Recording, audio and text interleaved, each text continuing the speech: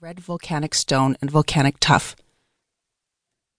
A cloister or courtyard of an ancient Benedictine monastery borders with the southern part. It was also built at the behest of William the Good. According to the plan, it is square, 47 by 47 meters, with 6-meter wide passageways. The cloister has a portico formed by 104 arches, which are supported by 208 smooth columns decorated with ornaments, Arabic carvings, and mosaics. The columns are organized into pairs and, in the corners of the cloister, into groups of 4. The capitals are carved with motifs related to religious iconography, biblical, metaphorical, and symbolic scenes, such as flora, fauna, and hunting. It is interesting to note that on the 18th column of the north side there is an inscription which contains the signature of one of the artists. Groups of 4 columns placed at each corner have bas-reliefs. In the southwest corner, there is a 4-cornered frame, the so-called giostrino, in the center of which there is the king's fountain, with a column in the shape of a palm tree topped with a marble sphere. As for the date, most scientists agree it may be from the period around 1180 to 1189, before the death of William II. Main Square. The old entrance to the cathedral precedes the atrium, which originally consisted of 4 columns. What we see today is the result of the reconstruction after the collapse of December 24, 1770. The sculptor Ignazio Marabiti, inspired by the design of Antonio Romano from Palermo, created a new portico, which is characterized, as we can see, by 3 round arches resting on 4 Doric columns. This interference, although contrary to the Norman character of the building, thanks to its proportions, gives some sort of integrity to the asymmetrical facade. Let us stop by and enjoy the beautiful wings of the huge bronze doors made by Bonanno da Pisa. Their height is 7.8 meters and their width 3.9 meters. They were brought to Sicily by sea and are one of the first works that were created without the help of Byzantine craftsmen. They consist of 46 scenes with zoomorphic, floral, and geometric motifs.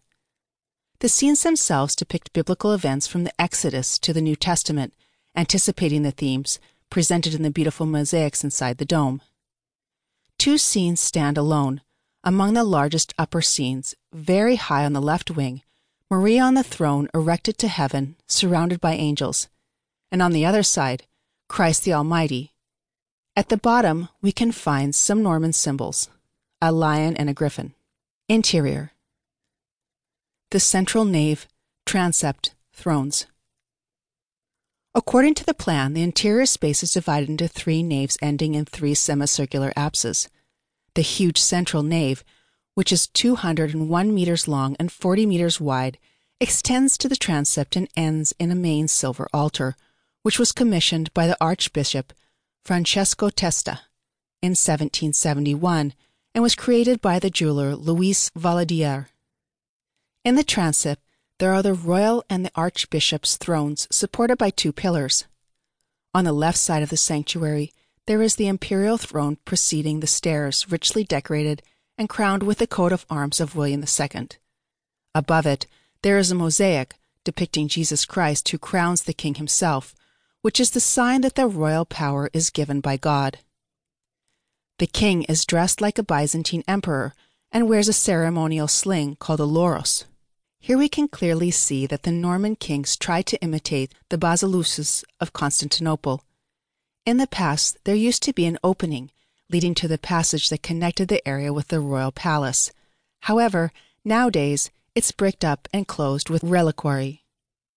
On the right side, there was the throne of the archbishop rebuilt in the 19th century. In the Middle Ages, the latter was positioned behind the throne so that the bishop, when sitting on it, did not show his back to the emperor. On the upper wall, there is a mosaic of the king, who holds the miniature of the cathedral and gives it to the Virgin Mary. At the top, in the center, you can notice the presence of a hand symbolizing God's blessings. Columns and floor. The naves are separated from each other by 2 rows of 9 columns, borrowed from other churches or Roman buildings, a common practice at that time. The capitals are carved in the classical style and all columns are made of granite. However, if we stand back, to the west wall